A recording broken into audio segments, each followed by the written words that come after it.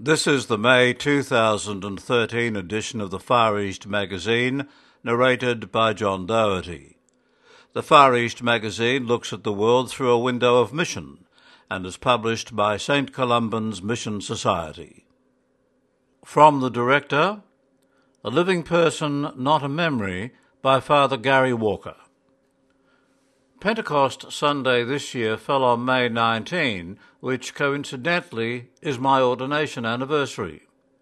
I was ordained in 1972, which seems like a long time in terms of years, but a short time in terms of experience.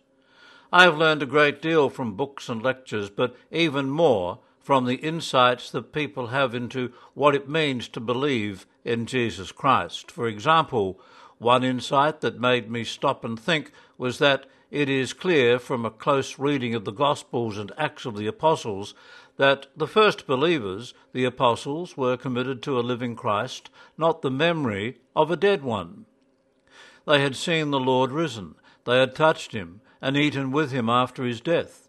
He carried the wounds of his torture and death, but he was alive.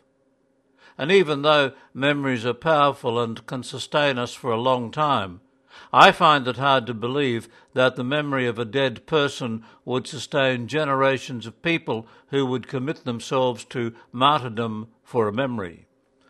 Pentecost Sunday is the special day when the Holy Spirit arrived like a strong wind, filling the hearts of many disciples with the presence of the living Christ, not just a memory. The Acts of the Apostles relates the dramatic episode of people receiving a change of heart, a conversion to the living, risen Christ. At the same time, some people laughed it off, saying that these people had been drinking too much new wine.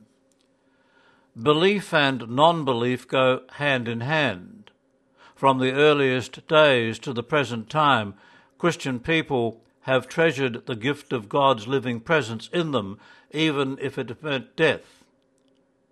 The New Testament relates that Stephen was the first martyr, and he chose death rather than reject his faith in the risen Lord. We are aware of the declining belief in the risen Lord in Europe, in our own countries and among our own families. I see many grandparents bringing their grandchildren to Sunday Mass, introducing them to the practice of a faith that their children do not think is important to hand on. Non-belief, which was a sort of subtext during a time of strong belief, has become visible and sometimes aggressive in the media and in society. It is not a new phenomenon to kick the Catholics, but what is new is the whole Christian message is being derided.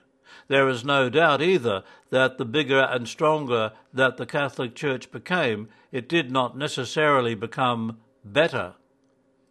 Pope Francis has appeared on the scene with an agenda that points to the Church returning to its roots of service and commitment. The Church is learning to be humble. It is a painful lesson, but necessary. To return to the main point, we are part of a very long tradition that believes in the living, risen Christ, not the memory of a dead one. The Scriptures tell us that breakthrough initiatives are always through the power of the Holy Spirit. We are in safe hands. Father Gary Walker is the Regional Director of St. Columbans Mission Society for Australia and New Zealand. The Far East magazine is copyrighted by St. Columbans Mission Society, and no unauthorized copying, broadcasting or public performance of this recording is permitted.